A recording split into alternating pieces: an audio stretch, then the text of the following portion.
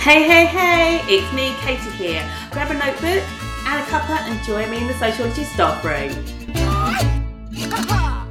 Hello and welcome to the Sociology Staffroom. I've got the wonderful Kate with us, but I'm going to do an introduction, but I think you should, because I think lots of other teachers will know you, not as Kate Flatley, but as the sociology teacher. But tell us a little bit about yourself, first of all, for those people that have been sitting underneath a rock. Yes, thank you so much for inviting me on this morning. So, my name's Kate Flatley. I've taught sociology since 2007, among a multitude of other things as well. I do have a joint degree in PE and sociology, so I've taught PE as well and public services. So I've got a bit of a background in both A-level and also in level 3 BTEC as well. But sociology is my passion, my love, and I just really enjoy teaching it, and I really enjoy talking about it. And I've got me YouTube videos as well, and how to get students to achieve highly, looking at what you need to do in an exam and exam technique, and that's what I really like doing more than anything. So I'm really pleased that you've invited me on here this morning to talk to you. Oh, well, we're pleased as well. I appreciate all the, it's such a good thing. I think lots of teachers like myself will link you to homework however they set it, whether that be on show my homework with a classroom, emails to students with your resources, and your sort of talk through and your reference to exam papers and how to work through them. And that's great. It's just that sort of sharing. So thank you from me as a teacher, and also just thank you full stop. I'm sure lots of students would want to say thank you as well. So, but yeah, if those people that haven't come across you, please do check your work out. That's what I would definitely say. So today we're talking about, for some, including I think myself, and I know for you, we're in a position where students would have basically done or are going to do some mock exams in year 13 at this point. If not, they're going to go and do them soon, or they may have done them just before Christmas, but around that time. And so our focus of today's conversation is getting those students to sort of bounce back after potentially not getting the results that they don't wanted to get. And it might be different from what they're predicted, or what the teacher predicts, but the grade that they want to get. And it's about, how do we motivate them? I throw that back to you. How do we motivate these students? They've got their results back. Yeah. But it's not, we've still got, where are we now? February, March, April, May. Don't even say it out loud. 3 months to go. How do we keep that momentum? Yeah, I think what we've got to do is just got to remember that we are there to support these students regardless of what grades that they are. And I think some students are really going to be disappointed, and that's going to cross the whole spectrum of students. So you're going to have students that have got an A and they want an A star, and at the other end of the spectrum you're going to have students that have got E's and E's and U's and are just looking to get like a C or a D. So it's supporting the full range more than anything, and I think it's sort of reminding students and working with students about what do they need to do. And so they're going to have this mock exam, and I know that my students have done it in January. They're going to be around about this time, and this is going to be either a motivator for some students, or this is going to send them the other way. Okay, we know what these students are. We teach sociology, don't we? So we know that some students are going to go, this has just confirmed that I am a failure. And then at the other end, it's going to be, oh, I know what I need to do. I didn't do enough revision. I need to do more. So at this point, it is going to trigger some students. Okay, so we've got this call to action more than anything. I was doing a little bit of reading about this, actually, about what motivates us to do something.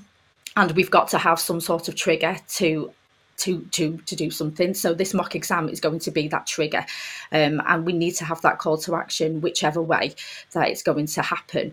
But then the second bit, that we need to have the ability to do something about the call to action, and I think that's where there is a little bit of a gap for some of these students, that they've got this result but they do not know what to do next.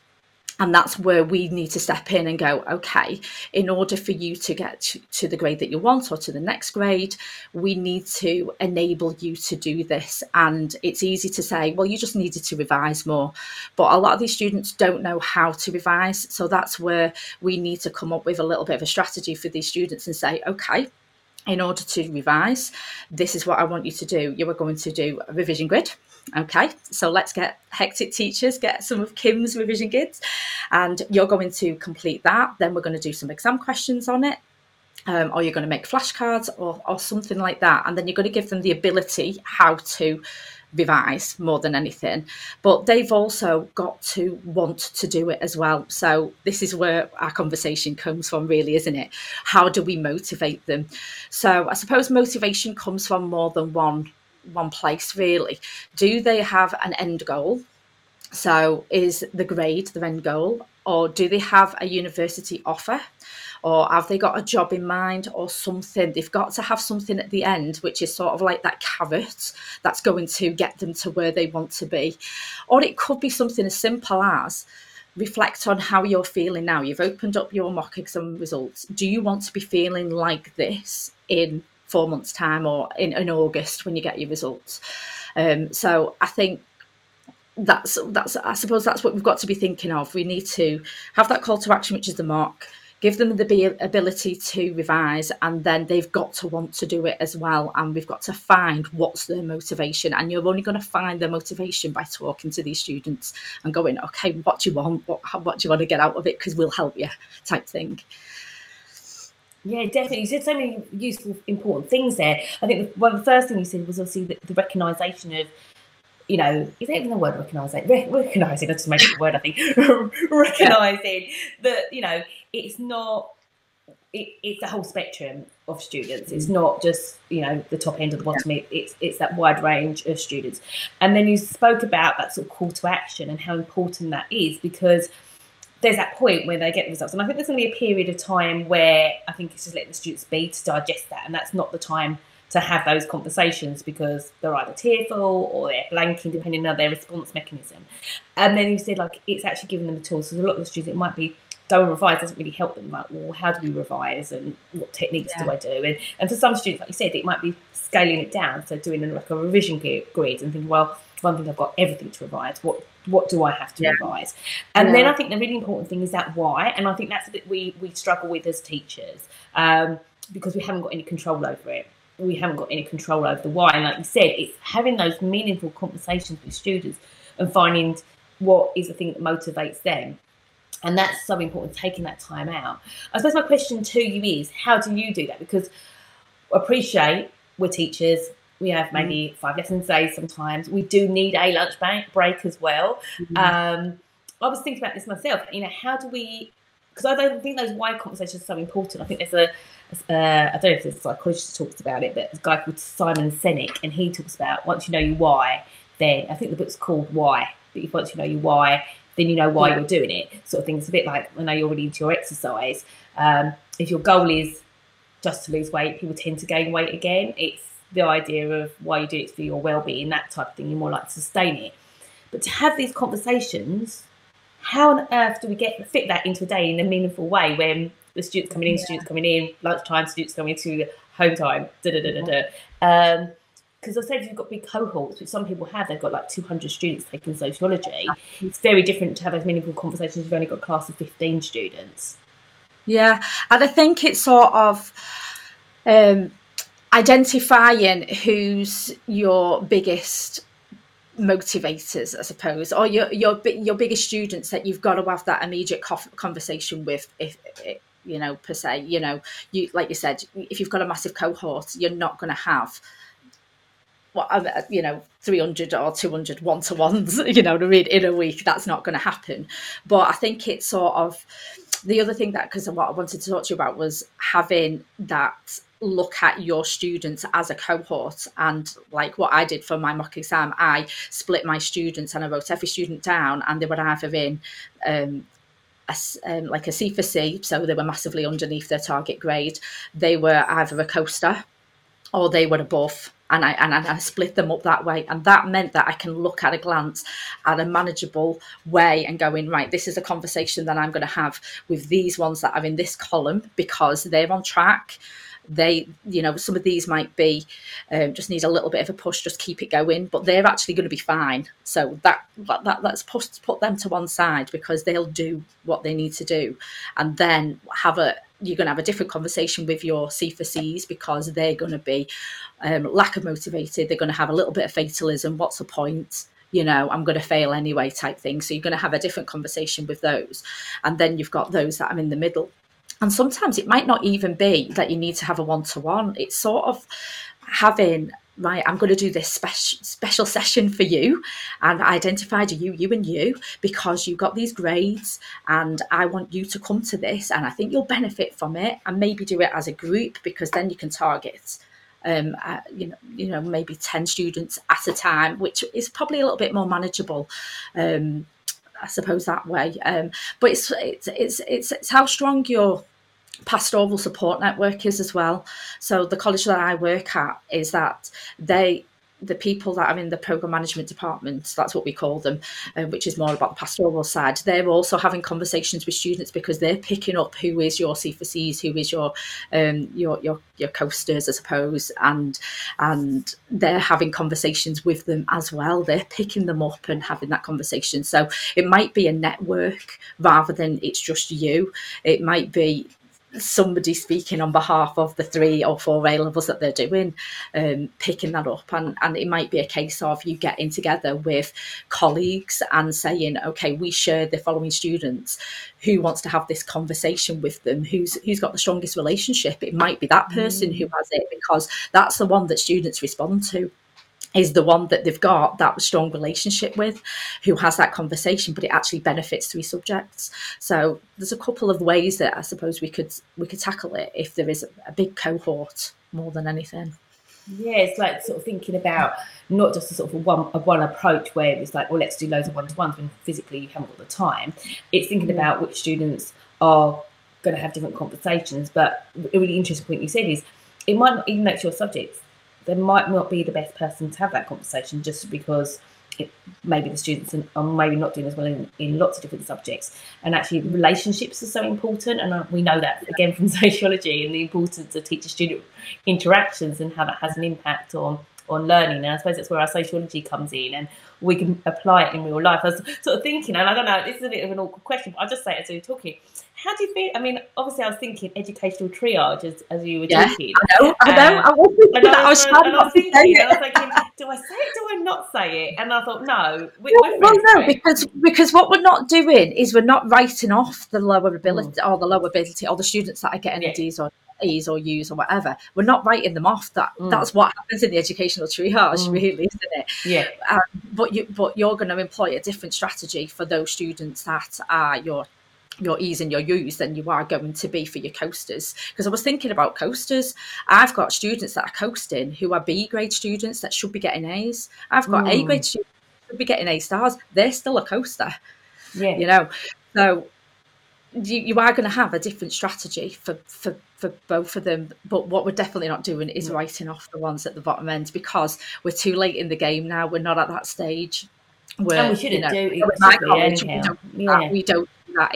It's these students are on your course. They've got the grades to get onto it.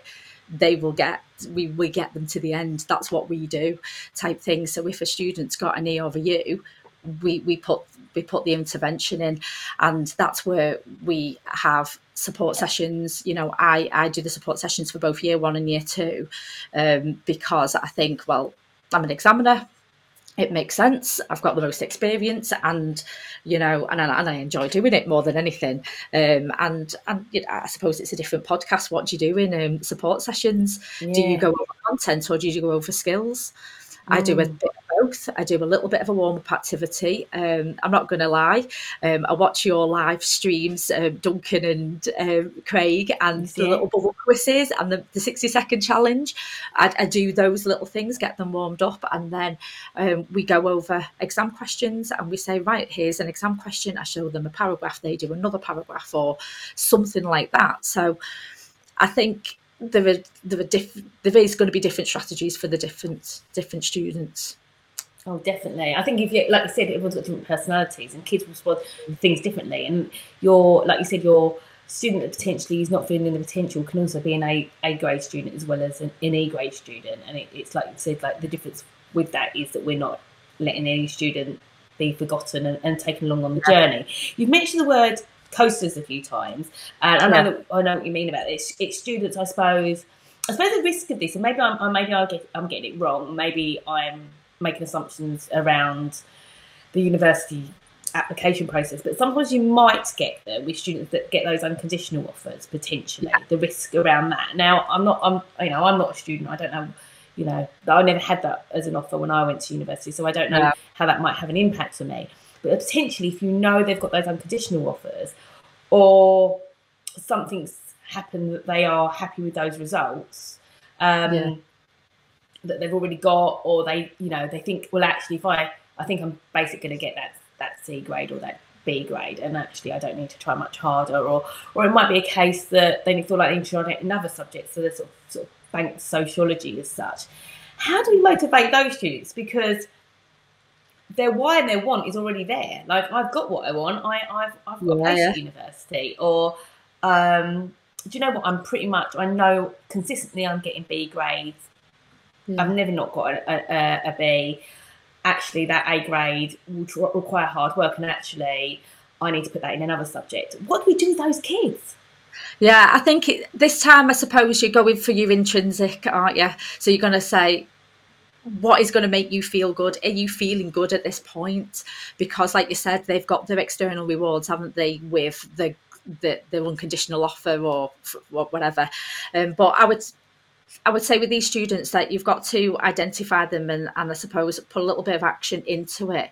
And I think don't drop your high expectations of that student, because they're settling, but that doesn't mean that you've got to sort of be agreeing with them settling, if that makes sense. So having that high expectation of them and saying, okay, but I do, I expect that you can do this. This is, you're walking in the park with these exam answers. I expect you to be able to have another go and things like that, and give them the feedback on it, and maybe some exam technique, and say, well, actually, if you just did this, this and this, this would bump you up a little bit of a grade. Wouldn't that feel great, for you to do this?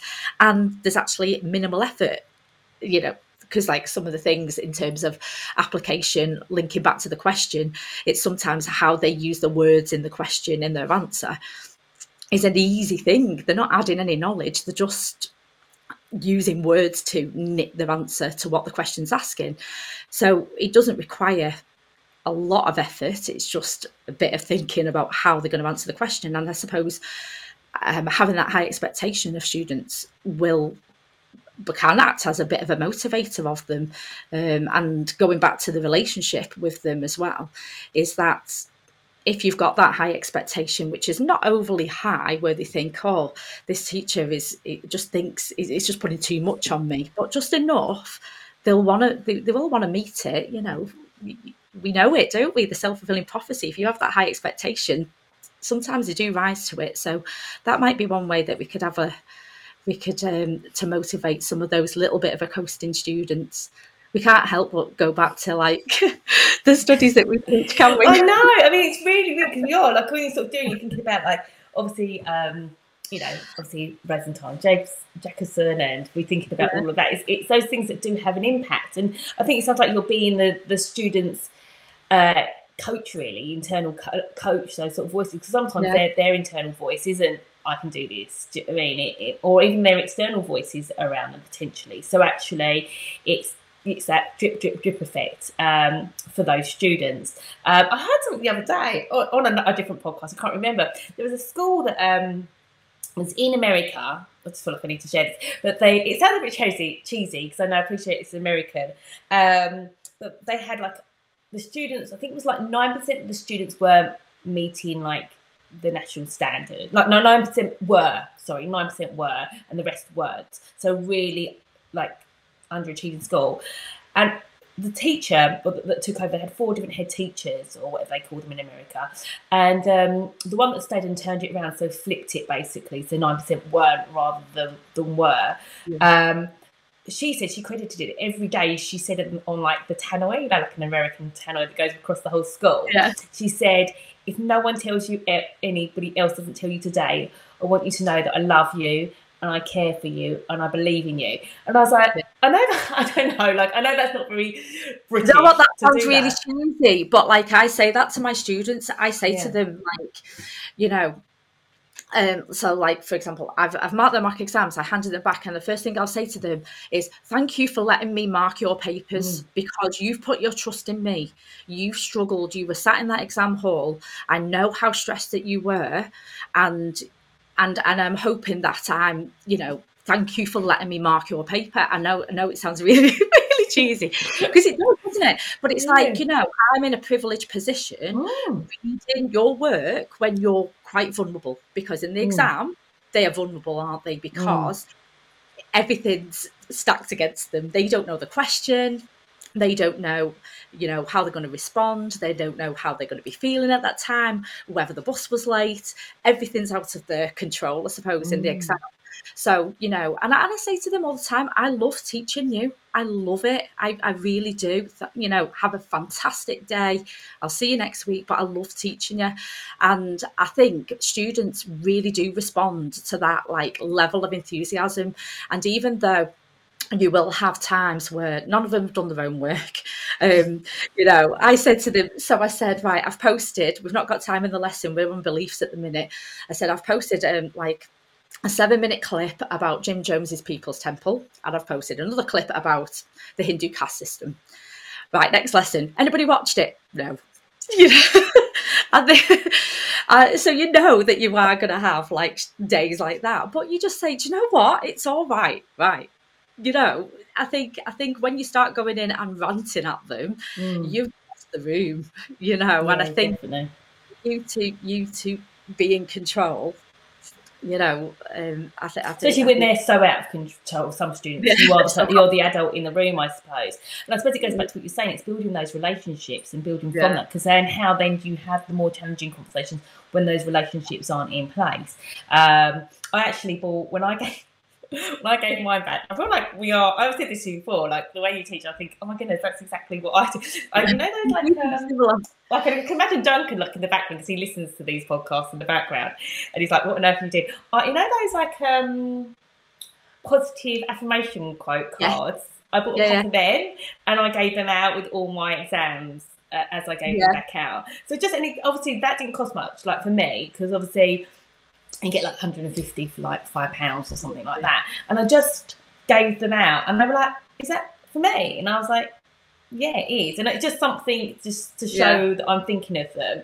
And it was individual. So that's my little hack. That's what I did when I gave them, just to sort of as a boost. Well, going back onto motivation, right? Okay, so we know for students to be successful, they've got to be revising. Okay, whether they're doing a revision grid, whether they're making flashcards, summary sheets, whatever. Okay, students like doing them because they can colour code them, they make it look pretty or whatever. What they don't like doing is doing mock exams. Okay, they don't like doing practice questions or anything like that. But that's what they need to be doing, because that's how they're assessed in the exam. So I did this a few years back, and I was thinking about it. And I think with like lockdown, and then you had advanced information and, you know, things like that got in the way type things. But I've launched it again, and it's the Easter egg challenge. Tell me. Is the Easter egg challenge. So I launched it on the 1st of February, and I said, right, by Easter, it's the students that have done the most practice questions.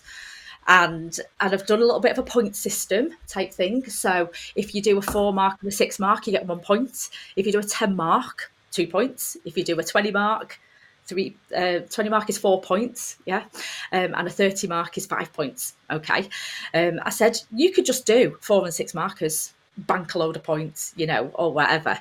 And so the first day, so I said, so what? Like we said before, relationships matter. So you know, you've got to sort of like read your classroom. But I'm at the stage where I can say to them, right, let's just pick a name. Brogan, got anything to hand in to me today? Challenge has started. And it's, no. Okay, Adam, anything today? No. And I'm like, oh, come on, give me something. And I go through every student. So one class I've got 24 in, the other class I've got 22 in, year 2. And I go through every single one of them. And then I do it next lesson. But then you start, all you need is one student. That's all you need. And one student will go, yeah, actually, I have. And I make a massive deal. I'm like, oh my God, you made me so happy. I am so pleased. You are on the challenge. Remember that Easter egg, you know, type thing. And, but then you start having, it's a ripple effect. Yeah? It's a ripple effect. So then, because we've just had February half term, I thought, right, whoever's in the lead, I'll just do a little bit of a random little Easter bunny, because they've started selling them in Aldi, haven't they? So I was like, I said, oh, I've just counted up the scores. Actually, we've got somebody in the lead already. And they were like, oh, you know what I mean? So it's like, there's the momentum, isn't it, as well, like you said. Momentum, yeah. So what I'm going to do is I'm going to have the winning person out of each class will get an Easter egg, but the class that person, you know, the collective class will also get something, you know, like mini eggs or something like that. Yeah. You know, I think that's what I'll do for them, just to get them practicing exam questions. Yeah. You know, What do you do in a class, like a cohort that would do them? So, like, I know, like, say, like, you end up, like, this sounds like a really great challenge, but I'm also thinking, because there are schools out there, where the students, you'll be like, you'll come home and you'll have 25 questions to mark every day. I mean, and also then you've got that sort of other end, which is sort of, I'm not in that situation.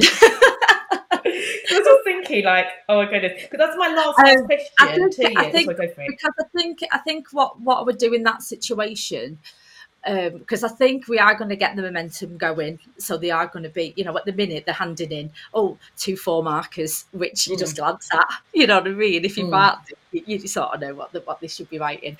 But I think what I will be introducing afterwards is that before you submit it, you've got to highlight your work. Where's the AOs? Where's the AO1, AO2? A bit of self-reflection type thing, you know, when I have a quick glance and go, yeah, you could have wrote about this, but that's it. You know, I'm not going to do a full mark on it, because that's not the point. The point is they need to be doing their own practice questions, reflecting, checking their own answers type thing.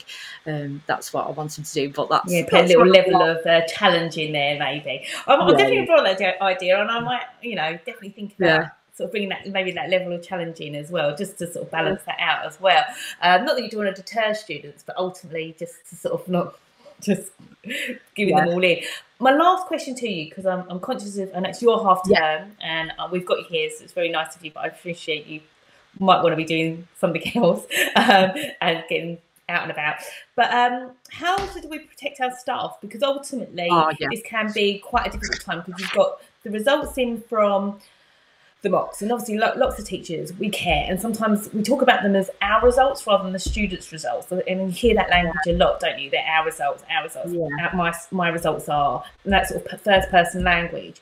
There's also that sort of compounded by the fact, I know that we always say it every year, there is a lot of content, and I know you and I are big fans of flipped learning, but still there is a lot of content that needs to be covered. I feel like I've hacked it personally with the options that I've chosen, but that's a conversation for another day. But there's still a lot of content, and so you're thinking, right, I've just got these results in.